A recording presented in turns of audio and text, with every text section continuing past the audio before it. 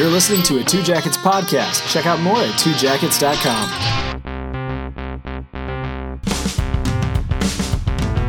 Welcome to Sham Fiction, the podcast where we break the first rule of fan fiction, that you have to be a fan to write it. We're Two Jackets Productions. I'm Andrew. I'm Eric. And I'm Marcus. Here's the format. Each installment, Andrew, Eric, or Marcus will be presented with a media franchise that they are unfamiliar with and challenged to write fan fiction about it. We'll start by giving the author some basics, like characters, overarching plots, and those special elements that make each franchise great. The author will then take this info, throw out what they don't like, add a generous helping of creative license, and come back ready to read their masterpiece for all of us to enjoy. It's fan fiction written by non-fans. It's Sham Fiction. This week's author is Marcus.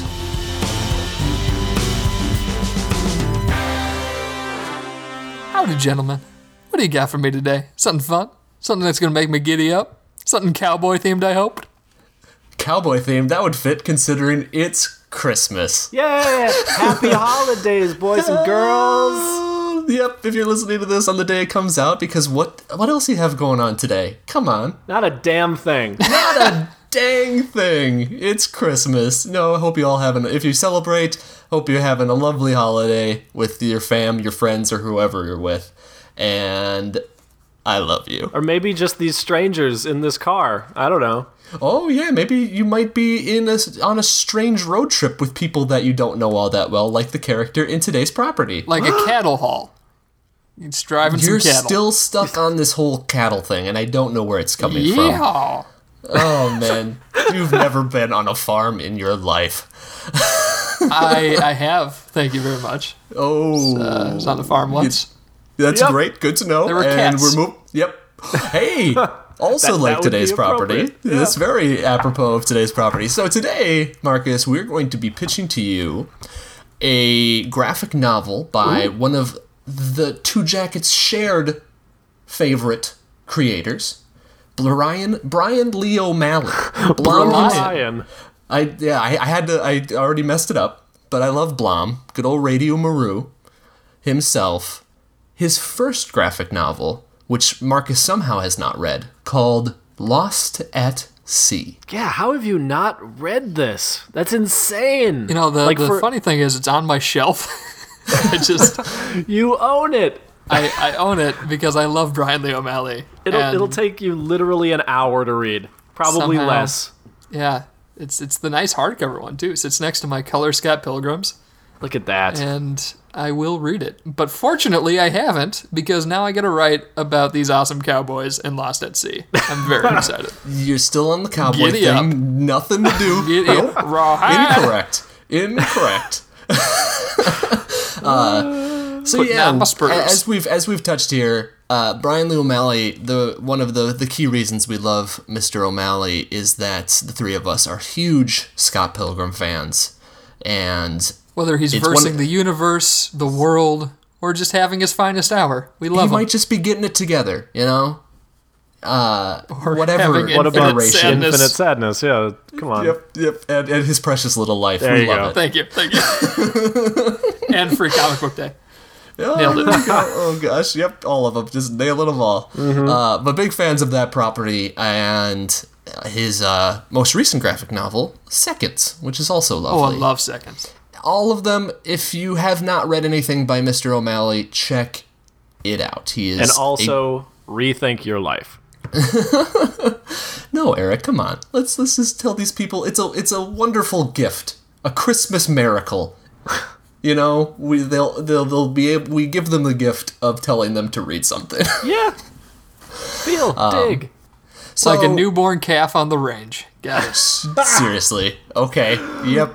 All them dirty details. You've never been. I'm questioning that you've ever been to a farm. You know, Andrew, I feel like we don't even need to tell Marcus anything about this because he's already got it. He's already got this figured out. I think he knows what he's going to write. Let's just let him go off. Yep. My horse done kicked a shoe.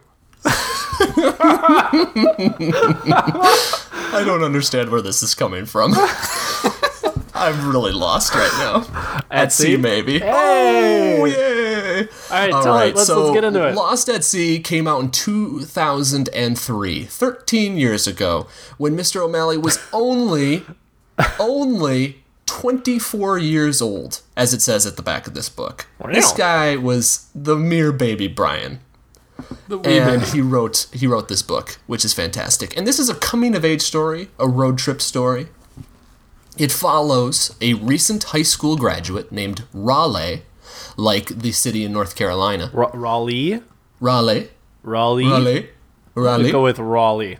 It's Raleigh. And Raleigh. And I just like saying it like that. But it's Raleigh, like the city in North Carolina. And Raleigh finds herself in a car on a road trip between Berkeley, California, and Vancouver, British Columbia, with these three classmates that she doesn't really know all that well. She was in Berkeley visiting a boy that she met online, and she missed her train. FarmersOnly.com. Got it. This is before then. Yeah, and she missed her train, and out of the blue, she gets this phone call from one of these classmates that she hardly knows, and they're somehow in the Bay Area, and so she hops into a car with them, and they're all heading home together. And so this book takes place in transit. They're on the highway. There's four kids, so all the seats are taken. Nobody's riding in the middle, in the back seat. So there's room to spare in the car, room for snacks. And while on the road, the graphic novel is told from Riley's perspective. We get a lot of her memories, her thoughts, and the book is very contemplative as they're on the road, and it flashes back and forth between the present with Raleigh with these kids and her past, her like memories. And so the book just, it has this feel of being on the road when you're young. It's like she's sitting in this car and they're going through just open country, long stretches of time, and she's just like writing in a journal all her thoughts that are coming to her head about everything that's been going on. Is she literally writing? It No. feels like it. Okay. She's not. Like, She's that is- just impression you thinking get. it. Yeah, that is the narration that you get. Gotcha. Yeah. So we'll talk a bit about these characters. So there are four of them. And Raleigh is a very intelligent girl. She is intellectually gifted. One of the key memories that she has from her past is when she was very young, she was placed in a gifted program and separated from the mundanes. And she blames that for like a lot of how she screwed up. Yeah. Basically being told that she's special and then realizing when she gets to high school that she's not as special as she thought she was because of that class, that sort of thing. So Raleigh, she doesn't talk much. For as much as we hear her thoughts in this book, and there are like long paragraphs of her dwelling on her memories, in terms of actually speaking, she speaks very little. Okay. And when she does open her mouth, if she's very uncomfortable, it's just lots of ums and likes and I don't knows. But every once in a while, when she speaks without thinking, she really says something great. She can cut to the point of a situation and say something that makes all her friends laugh or go, oh yeah. When she doesn't get in her own way, she is really articulate and clever. But that's less often than when she is just mumbling and unable to speak. And she is this tall, blonde, pretty girl, but she doesn't know it. No, she's completely uncomfortable in her own skin. She is very closed off and doesn't really think about too much of her own appearance. Yeah. And she's our viewpoint character. Next up, we have Steph, the only other girl in the car. Steph is this like kind of manic, just kind of like off the wall, sort of crazy character. She smokes. Who smokes? She's It's like evil. She doesn't take crap from the other guys in the car. Is she dating one of them? I don't remember. No. No, she's not. Okay. And she's just kind of like down for any adventure. She's like one of those, the types of people who, like, they don't necessarily plan. They don't need a plan going forward. They're just going to jump in and have an adventure. She's, how else would you describe Steph? She's just so... She's the just sort of person wild. that kind of just says what she means, and again, like he said, doesn't take crap from the other guys they're in the car with, but she's incredibly compassionate, and she is, like, that down for anything attitude is in her favor, in that while Raleigh doesn't open up and is very hesitant towards things, Steph is there for her and wants to listen and wants to help her open up. So she wants everybody to have a good time. Yeah, and a cool dynamic there is, like, and mind you, Raleigh is not friends with these people before she gets in the car with them. Right. She Like- knew them from school. Yeah, but, like, was never friends. So, Yeah. but this relationship sort of, like, starts to develop in this story. And Steph and Raleigh, like, you learn that Steph really looks up to Raleigh in a way that Raleigh doesn't expect. Oh, cool. Because Steph finds Raleigh, like, cool and composed and pretty, and just looks up to her in every way, which blows Raleigh's mind. And Steph was who kicked this off. She, on a whim, found Raleigh's name in one of the guys' phones and just called her out of the blue. And Raleigh picked up and I believe got it was actually an accidental dial. Was that what it was? Yeah. Okay. Yeah. And Saw her name in the phone, accidentally called, and then, oops, wait, you're in Berkeley? What? And she ended up on this road trip. yeah. What a so crazy it was random happenstance. Totally. Yep. All right. So our third member of the crew is Dave. Dave also smokes a lot. Is this evil? I don't know. He must be evil. Only evil people smoke. Yeah, according to Scott Pilgrim. Dave and just the boys in general don't have as much to them. They're just kind of the boys. You know, Raleigh doesn't spend as much time with them as she does with Steph. Yeah, they act Because like boys. You know, they when something happens with the car, they'll open the hood and look at it as if they know how cars work. But they don't. But they don't. Dave is the cool guy. He's got dark hair. He always seems very chill. That's kind of his defining feature, is that he is the more chill of the two guys. And he's the guy that usually has this, and he's the guy with the cigarettes. So when Steph wants to smoke, she talks to Dave. Yeah, he's the most aloof of them, I think. Yeah. Like, and well, Raleigh's the most aloof, but he's the cool guy. yeah. And he's the navigator, even though he's not really doing his job. Oh, man. He sits shotgun and doesn't really navigate. This is like before everybody had a magical GPS like in their phone, you know, and they can just navigate. So this trip from Berkeley to Vancouver is not a straight line. They're all over the place. I feel like they're going in circles. It's like a never-ending road trip. It lasts days and days and days. So apparently Dave sucks at his job. Apparently, yeah. Yeah, so that's a good point. This is set, like, it was written in 2003, so there's many mentions of, put in that CD.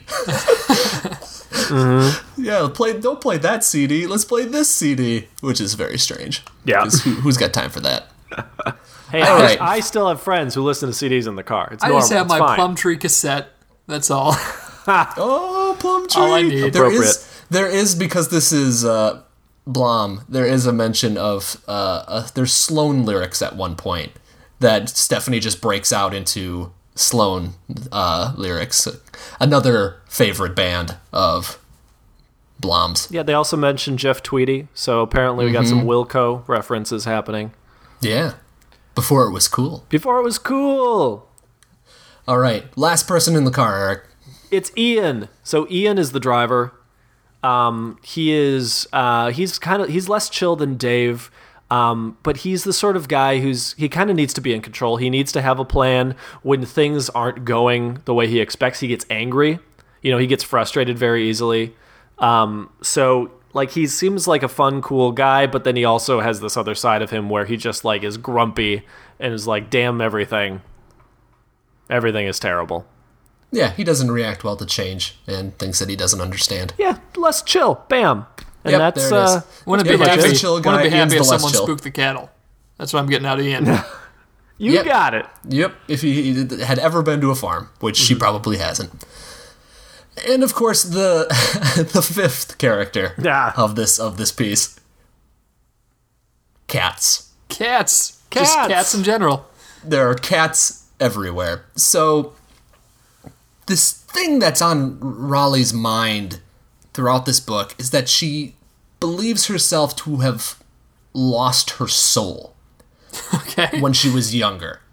And Like literally lost her soul. Yeah. like her soul is gone. And the way she explains it is that her mom sold it to the devil, and the devil put it in a cat. And so these cats are constantly following her. She sees cats everywhere in her dreams, in her life, and she believes that one of these cats is holding her soul. And if she looks at a cat, if she looks at the right cat, she'll see her soul and she'll get her soul back. This is completely crazy, and she knows it, but it's just this way that she explains it to herself that is kind of bizarre. So they're driving through Northern California, as they seem to be doing through this entire book. Northern California never ends. Yeah, And apparently. they pass through this town, and the car breaks down. But of course, it's a Sunday, so the mechanics the shops are all closed. And they the can't get the Chick-fil-A. car fixed. They're stuck in this town. They end up at like a motel, and they're eating at the local diner and everything. And Raleigh gets this really strong inkling that she's been there before, because she's taken this trip many times from Berkeley to Vancouver. Her mom lives in Vancouver. She's heading home for this story. But her mom is very successful now. She has a lot of money. She's doing well, but she wasn't always doing well. And Raleigh starts to suspect that maybe even when they were passing through this very town that they're in, that maybe that was where, when she was younger, her mom sold her soul. Ah. She For sees success. Yeah, Yeah. and then that's why she's like successful now. Like they're at this restaurant, and there's this picture, like pictures all over the walls, like Polaroids, like stuck to the wall. And there's one that looks like exactly like Raleigh looked when she was like 14 or 12 or whatever. And it's really eerie. And it's like, is this me?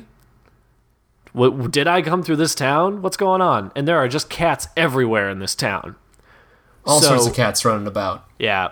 So Just like the farm. Nailed So it. she's like, is one of these cats has to hold my soul, basically. And this becomes kind of a very strange obsession for her. Okay. So the structure of this story jumps back and forth between the present in the car on the trip with Raleigh and the kids, and then jumps back to memories in Raleigh, of Raleigh, specifically of Raleigh in the past. And it's told in this very stream of consciousness way, because we dabble in all these different points in Raleigh's life that she dwells on. And you get the idea that she spends so much time contemplating her past that she doesn't stay in the present. And when she does let her guard down and be in the present, she's successful, but it's really difficult for her to do so because she always has these past things on her mind. So, yeah, so the book just kind of jumps back and forth between these things, and that's the structure of it. Mm-hmm. And the things that are on her mind, since Eric just mentioned this, her mom and dad are divorced. Mom lives in Vancouver, dad lives in Los Angeles. And so she's, like Eric said, just has gone back and forth between these places a lot. So she's been on this track before. And her parents are kind of petty towards each other, so it's not a positive relationship post-divorce, nothing like that. She's dwelling on the guy that she met online, that she met in Berkeley. His name is Stillman, which is a very strange name, but that is his name. He's a college guy. So Raleigh, I think we mentioned, is just out of high school. This is like the summer after she's graduated high school. Okay. Are her classmates the same year? Yep. Yeah. Yep, they're all the same age. So she's thinking about this guy. She's thinking about that gifted program that she was in, she dwells a lot on how that screwed up her life. And she also thinks about this best friend she had when she was younger who moved away from her. What's the best friend's name? I don't remember. Oh, man, I don't either. That's why I asked you. Yeah, I don't know. There was a best friend. There was a best friend. We actually, we learn names kind of at arbitrary points in this. Like, she doesn't just bring up names all the time. There you go. So how But did the the meeting with Stillman go? Well, Really well, yes.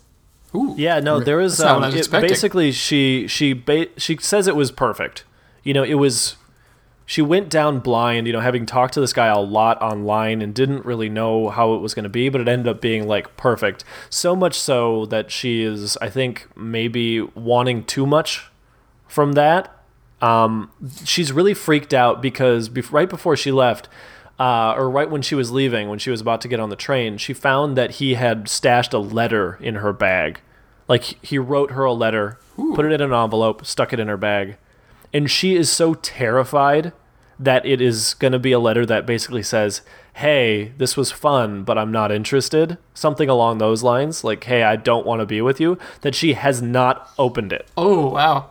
And she was so upset by this possibility and this horrible gift of this letter that she missed her train. That's why she didn't get on the train. Okay. Because she was basically sobbing to herself about that. This is, yeah. And of course, It's this intense. is stuff she isn't telling anybody. This is stuff she's keeping on the inside. She hasn't told the rest of the people she's traveling with that this is why she missed the train. Gotcha. Secrets. Secrets. Yeah. Cool. So, this story, and I'm going to tie this into bonus points. So, my favorite element of this story is the road trip feel of it.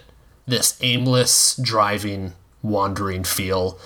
The setting of this, I just adore because it's something that I love. Interstate America is what I call it. Rest stops, diners, motels, not hotels, motels. Places that these kids can get a room with 2 double beds and spend, $40 on a room per night. And you know what they say? Motel, mo problems. Yep, you got it. Gas stations. So that's the world of this story. Wild West. Nope. Well, in a way. It's Kinda. definitely about as west as you can get. But it's a little different than that.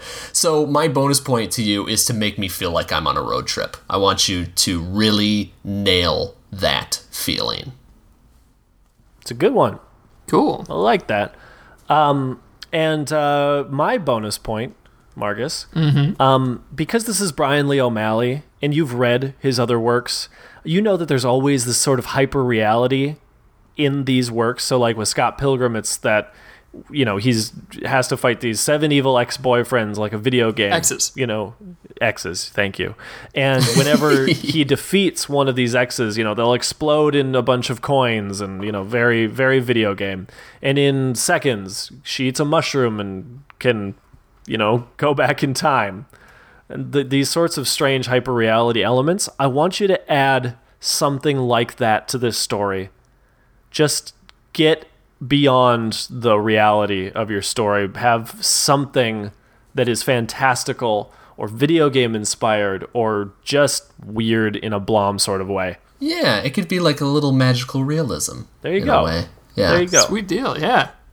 Yeah, that's a good point, Eric, because even though this story doesn't go too far in that direction the way Seconds and Scott Pilgrim does, since this is Blom, this is the time to do it. Yeah, this is the time to do it. So it's there are some of those little elements in this story, but it is mostly in Raleigh's own head, and she understands that. The things with the cats, that is very much a strange thing. In this Such a story, weird they're concept. basically they're chasing cats. They're grabbing cats. They're looking the cats in the eyes, no, this isn't the one with my soul, and that's a big part of it. Yeah. These kids all go with it, which is fantastic. So I think it's really close to that same sort of level of fantastical realism, but we might as well just play with it a little bit. So give me a little flavor. Yeah. Well, you'd think rustling cats would be easy after rustling cattle. It's Right. not. It's not. Yeah. Tell me more about this. in detail. Tell me your experiences. They both have the same number of legs most of the time. 4. Most of the time, yep. And, yeehaw. It's, hee-haw. Okay. Sure. Blazing Saddles. So, which one do you milk? Do you milk the cat or do you milk the cow?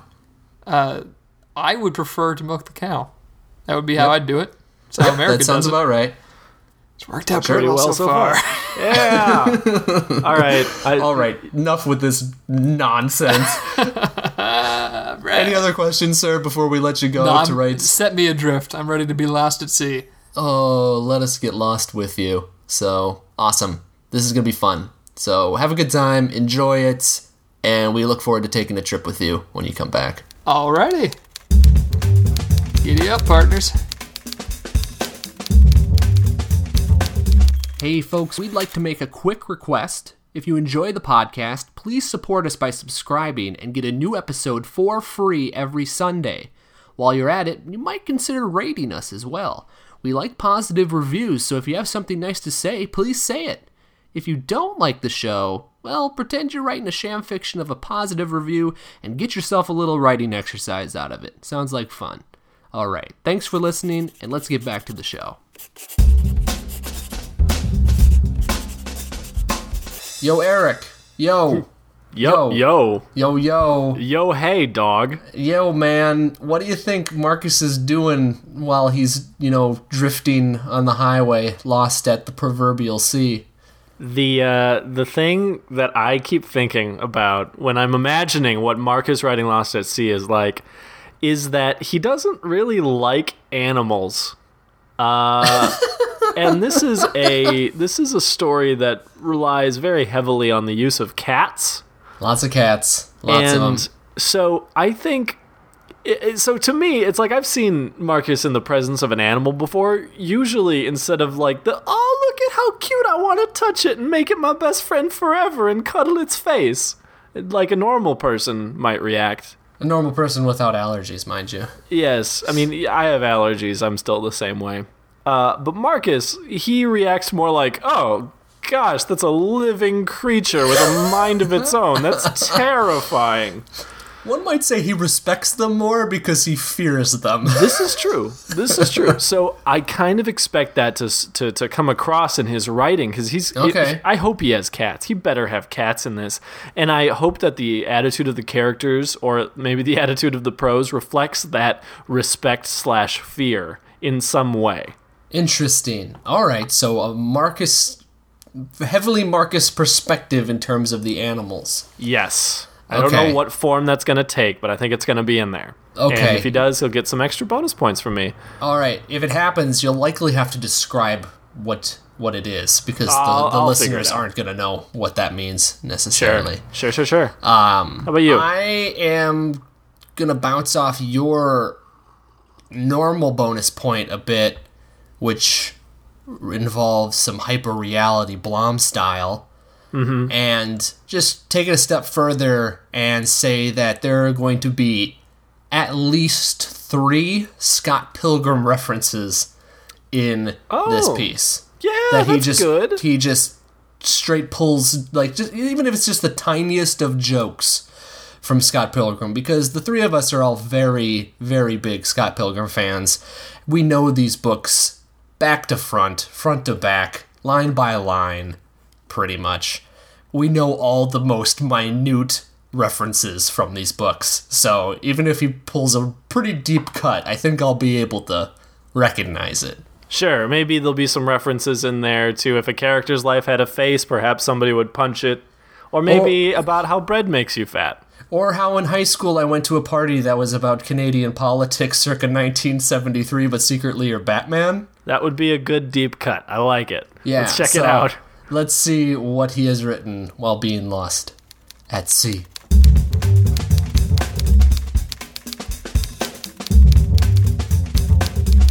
Yeehaw, cowboys! I'm back from writing my story. Oh, I forgot about this. Just when I thought I had forgotten, you remind me and make me so mad.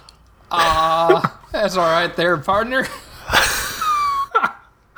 Oh, it's my favorite thing. If there are if there are any references to cowpoke or the country life in your story, no points. None.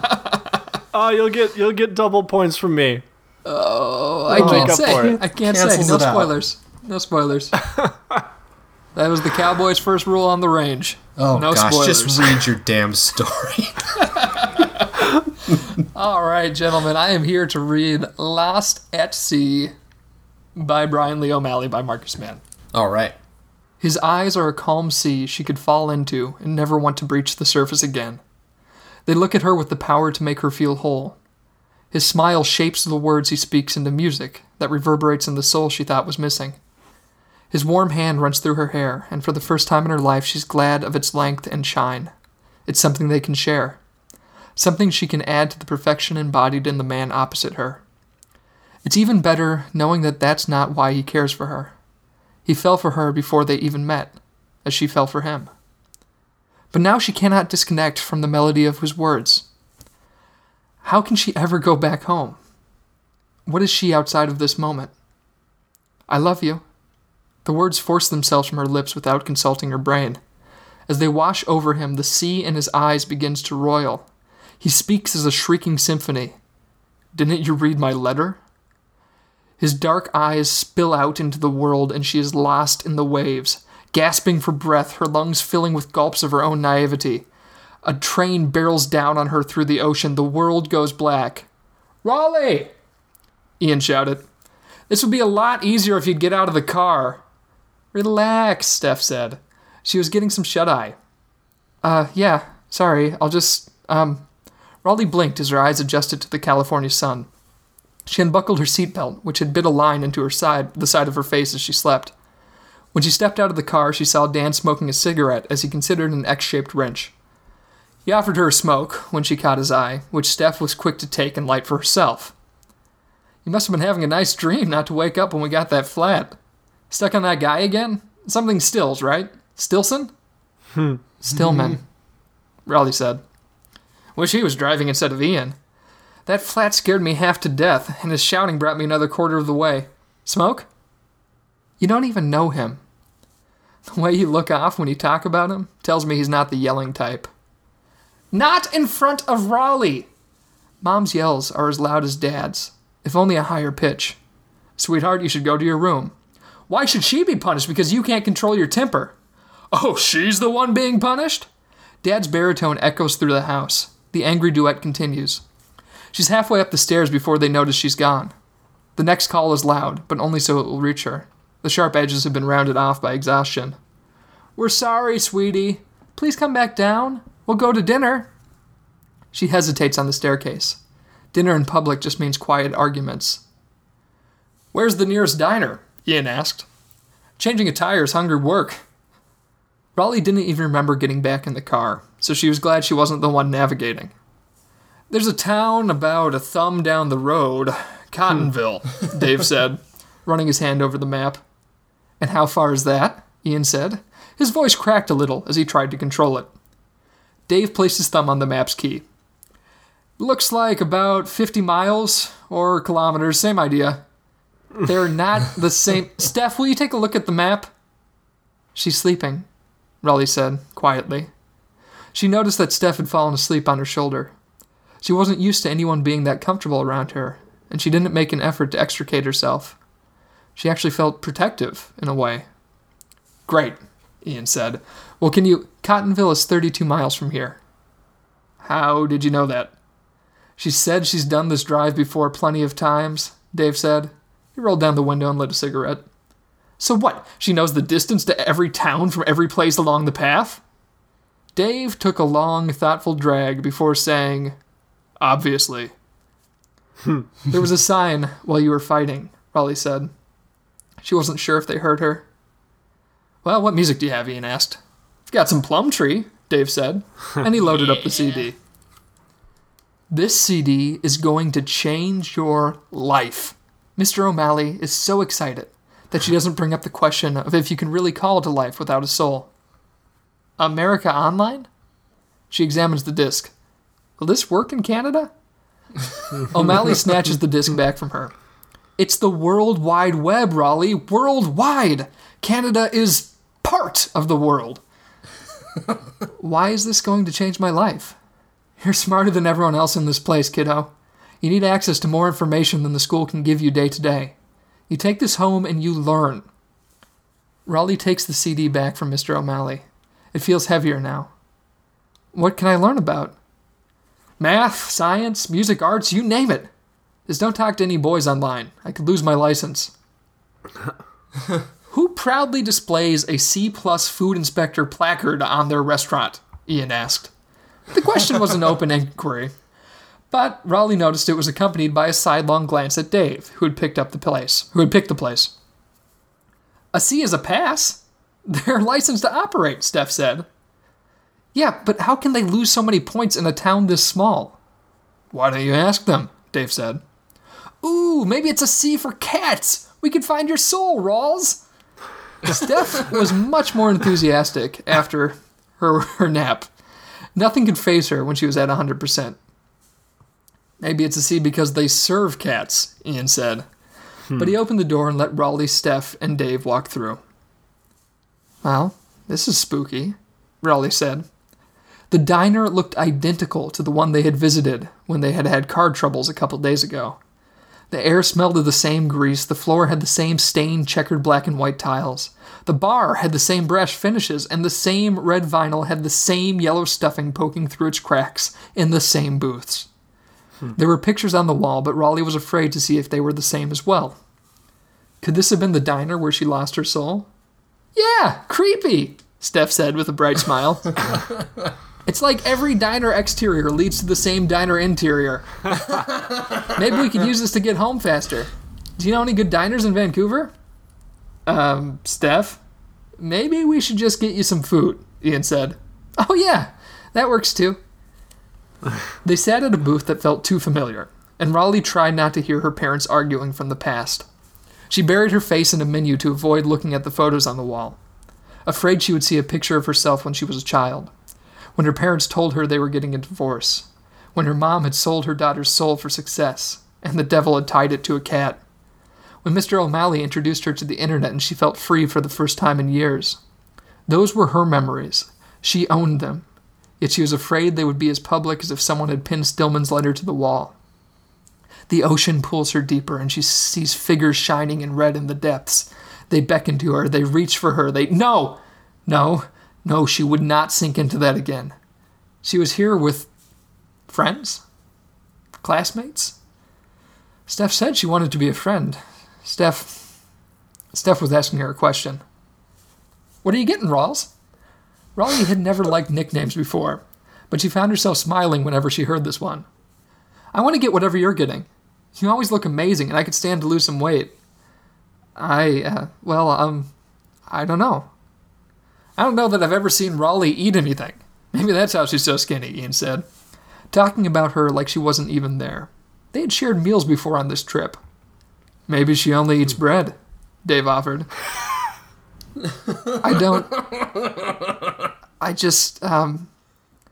That wouldn't work, Ian said.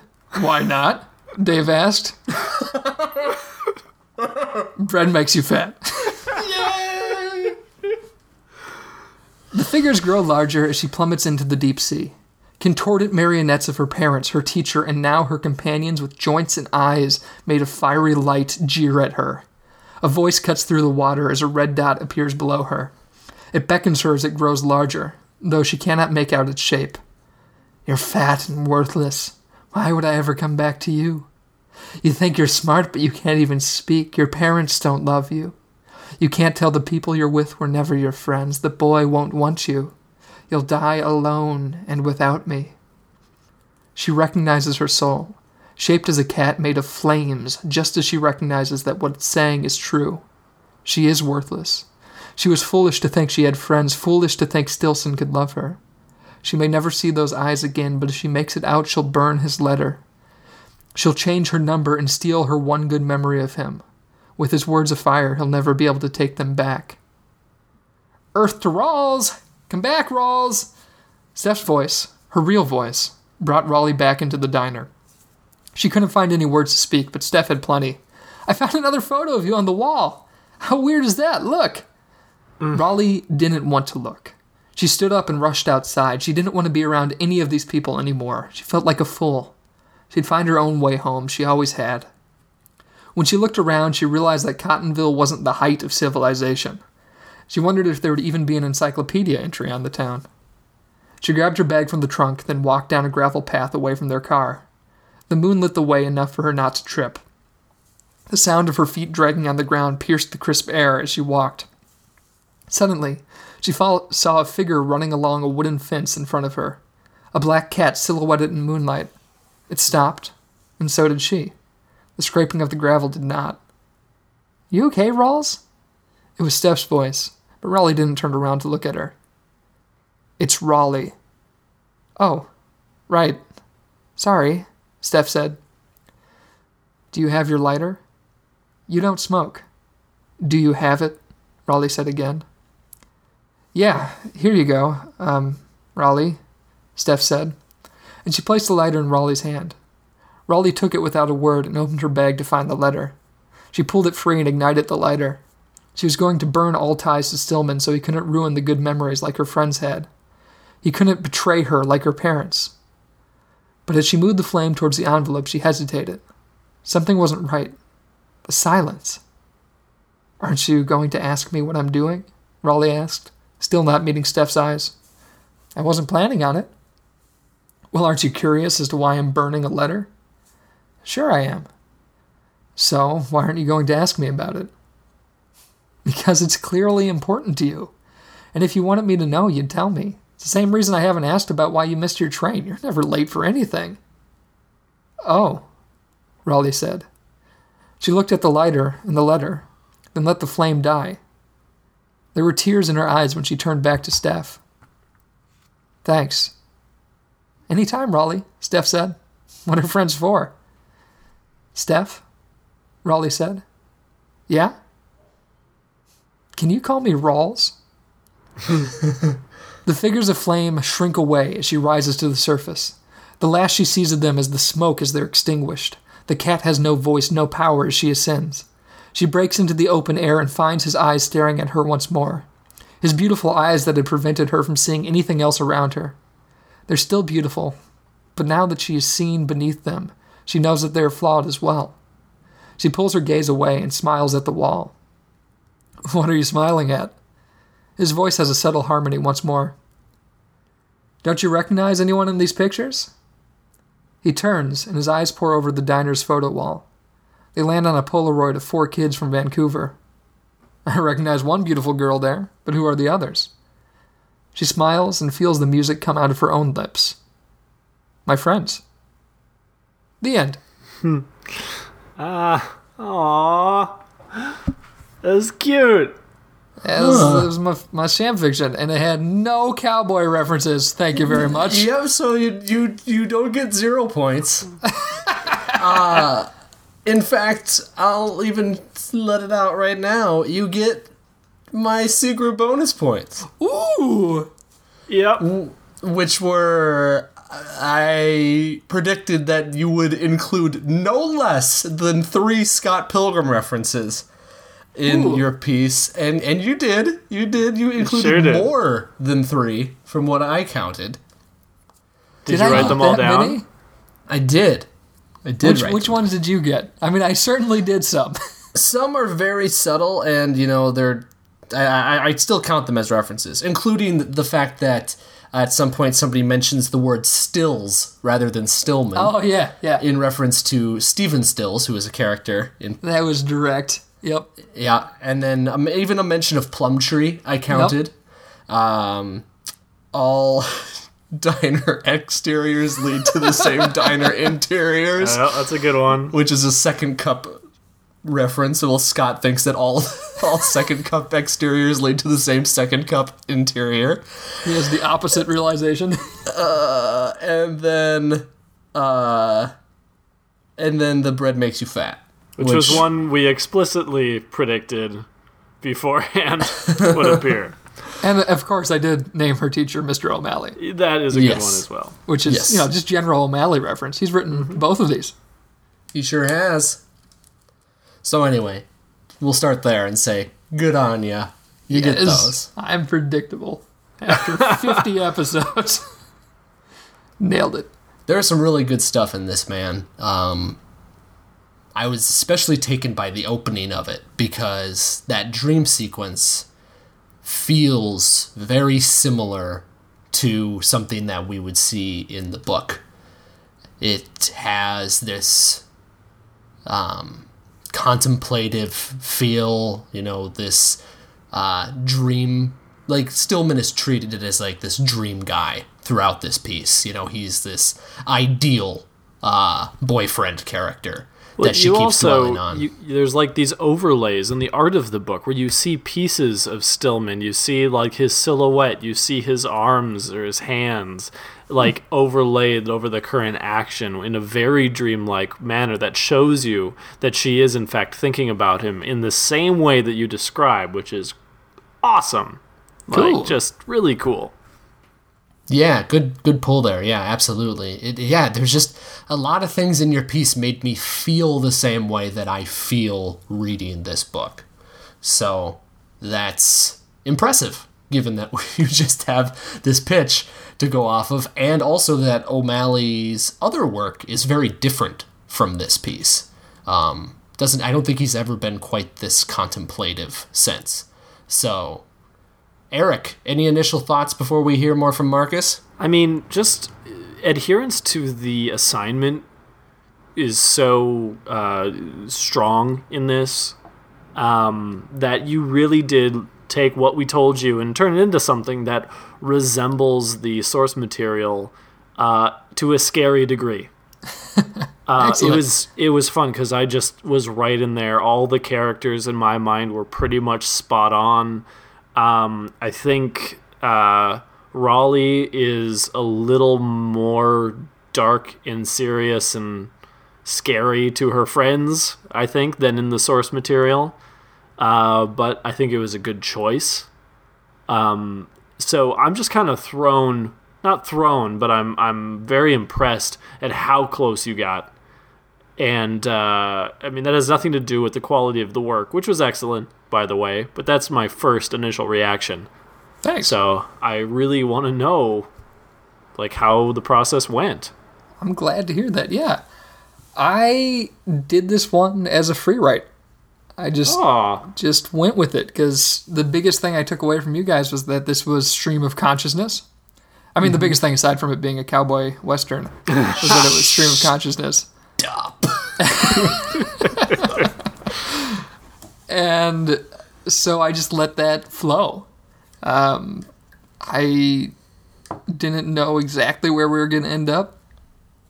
Just had a general idea that there's going to be these moments from her past, and that she's kind of recognizing through her relationships that she needs to be independent, but part of being independent is being able to let people into your life.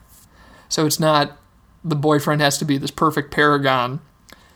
She can see that he's flawed, but still have value in the two of them in a relationship. And the friends don't have to be magic the first time. Mm-hmm. That was the journey I tried to take her on.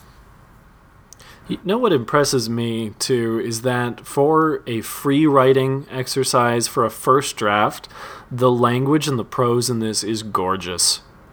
Oh, thanks. The imagery is so strong. You have this amazing sea metaphor. Like, you actually took the title, Lost at Sea, and used it in a way a lot more tangibly than O'Malley does in Lost at Sea. Like, you're actually using the waves and, like, the pressure of the deep and all these, ocean metaphors to your advantage, and it worked really well for me. Nice. And, ocean metaphors, sure, they've been done, but Couple books on them.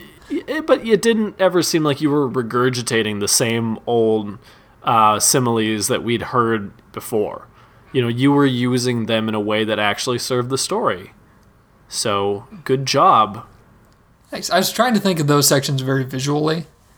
That was just like, how would you make this as a comic? Yeah, you painted a picture. Cool images there. Yeah. It's fantastic. Thanks. Yeah, the emotion again, like, and that lends itself to those emotional beats very well. And tying it into my normal bonus points, which was to make me feel as if I were on a road trip.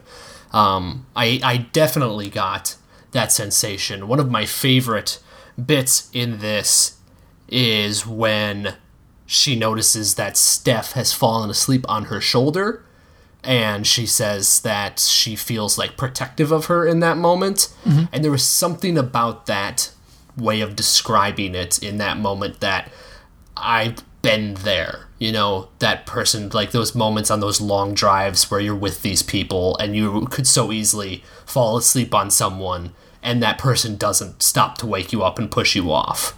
You know, it's just this intimacy that's just it is kind of forced from just being in close proximity, even if you don't know someone very well. But it's also this kind of like agreed upon thing. I don't know. That struck me as a very truthful moment. There's a camaraderie there. Yeah, we're in this together. Mm-hmm. So there was just like the bits like that, but also another bit that very kind of added this like truth to it was the way that the guys would refer, especially Ian, would refer to Raleigh as if she wasn't there. I thought that was a really great way to characterize how Ian especially was kind of distancing himself from her. Perhaps because, you know, she's a girl and he's a guy and he's into her and trying not to, you know, fall into that. But it just, I don't know, that detail seemed to characterize that Ian in a way that struck me as very true. It was kind of this tick, this way of referencing him that felt very honest and unique. Cool. Thank you. I'm glad you picked up on that. Mm-hmm. So, a couple of things. Like, I'm just gonna dive into my bonus points and stuff that I gave you. You didn't get my bonus points. So I was hoping to see some Brian Lee O'Malley hyperreality. Just, you know, something that kind of brings it into the realm of video game like or movie like or something that is just more than reality. And I don't think you quite hit what I was looking for with that. Yeah. Which is fine, because you wrote a fantastic story that is actually closer to the source material than that layer of hyperreality would have given us. So this is all right. I was trying to push you more towards Scott Pilgrim, and you resisted. I did. Put up a wall. And then my secret bonus points you also didn't hit, which was a reference to really pulling from your own, or what I perceive as your own attitude towards cats, which would be a fear and a mistrust and a respect that most of us... I fear cats so much. Well, the way I described it was that you respect the fact that it is a living creature with its own brain, and that in itself is kind of scary. Ah. So maybe not fear, but like a fear of God sort of fear. But we didn't really see much interaction with the cats, so you didn't get that either. But that's fine. That's fine. You still wrote an excellent piece, despite my stupid ideas not coming forth. And so, shall I jump to my score? Team. Sure. Do it. All right. So, this was just all around beautiful, so well written. I'm very, very impressed that this was a free write. It matched the source material, and even without the source material, it was just written so well. It was all there. You had strong ideas. You made strong choices. It was dramatic. This moment where she gets up and she's overwhelmed by her past, and she storms out and she grabs her bag and she's going to find her own way back to Vancouver. Like, I loved that moment. And then it all comes crashing together. Her friends come after her, and it's all revealed that they are, in fact, her friends, and she wants them to be her friends. It's adorable.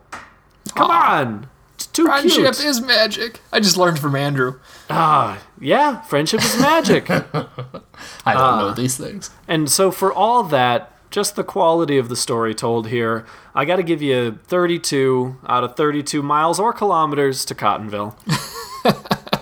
Thank you. Yep. Andrew? Yeah, so I will definitely admire the details and the language as Eric has described. I was thrown off in this piece by I think it's a given considering the stream of consciousness the stream of consciousness technique that you employed in it, but I struggled with the transitions in this piece because it just cuts into these moments in Raleigh's head. I found myself getting lost, especially near the end. And another thing that Eric mentioned earlier was the darkness of Raleigh, which really threw me off, in that it was different from the piece, but also there was a darkness that I wasn't entirely sure if it just really threw me off in terms of the balance of the piece.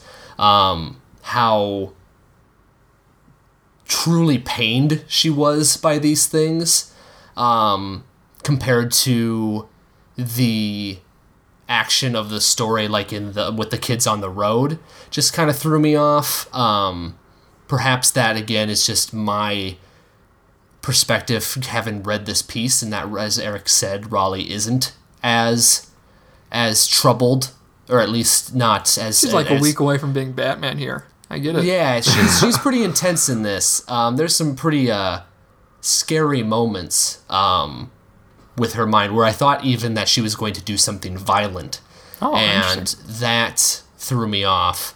And I will say that the end completely confused me. I'm not really sure what happened at the end of the piece in that moment. So there was some of that stream of conscious stuff that I felt was a little jagged and could have used a little bit more polishing in terms of your transitions in those moments. But I will say that it was very well balanced by the honesty in some of these pieces, and just the details and the use of language, as Eric has pointed out. And you nailed both of my bonus points, so you get those. Yeehaw. So I'm gonna say that I haven't even thought of a metric. Maybe just cats. Just so many cats. No. I'm gonna give you 5 out of 7 evil X's. Scott Pilgrim reference. There you go. So I actually do have a note that I think it's interesting that you brought up the rough transitions with the two different types of storytelling here. And I agree. And part of that I just wanted to note for how it was written, neither of you mentioned this, but all of the bits where it was kind of a flashback or in her head were written in the present tense, whereas everything else was past tense. So that was one of the styles that I did to make a differentiator. Cool. It's funny because it's really... like I said, it's so similar to source material because all the stuff in her head is first person in the book, that showing what's happening, like the action as a past tense sort of prose, fits right in there. So I didn't even think about it, because to me you were just matching the style of the graphic novel. Yeah, so it's not something I'm trying to defend. It's just as a writing exercise, that was one of the techniques I used, was doing different tenses to separate those. And then I also, in the prose of it, those are all separated and italicized. So it would probably be clearer to read it, where you can see distinctly when we are switching. Whereas my performance, maybe not having had as much time with the voices, isn't going to differentiate that as much. Well, why didn't you just italicize it in the performance? Did you not notice me leaning? That's how you italicize, right? Exactly. Yeah, in your performance, yes. Beautiful. So, excellent. Yeah, thanks, guys. Thanks for the feedback. Thanks for listening. Thanks for this pitch for the last ever Sham Fiction. Nope. That's right. That's not right. True. No, this is not true at all. Last normal episode. It's the last episode for the year, because next week it'll be 2017. That's true. That's 20,017. Yeah. I just have a feeling that next year our listeners are in for a little something different. Maybe Just mixing up the format. maybe we'll have a brand new show for them, perhaps. I completely don't understand. Oh, you're How in do for I a treat. condone this? So I'm going to get us back on track. If you guys want to read Lost at Sea, find it at a bookstore. And this has been Andrew Neal for Jam Fiction. So let's all end you the need. show right now. See ya on the trail, partners. Oh no. Goodbye. Bye. Don't get the dredge of pure energy. Sham Fiction is produced by Two Jackets Productions, which is Eric Carlson, Marcus Mann, and Andrew Neal. Special thanks to Reed Reimer for providing the music. For a full list of episodes and to read this week's fiction, visit shamfiction.com. Follow us on Twitter at shamfiction, and please don't forget to subscribe and rate the show. Sham Fiction. Write what you don't know. Hey everybody, it's Eric. Sham Fiction editor's note, happy 2017. We made it. We got through 2016. Congratulations. And now that we're in a new year, we figured time for a new show. So next week, tune in. We'll have a totally brand new, 100% original, not at all like Sham Fiction show for you. Just completely new territory here. We are explorers in the jungles of podcast wilderness. So join us. Maybe this is mostly just to piss Andrew off when he listens to it, because he might argue that it's the same show. I, however, and Marcus would like to tell you that it will be completely new. I hope we see you next week.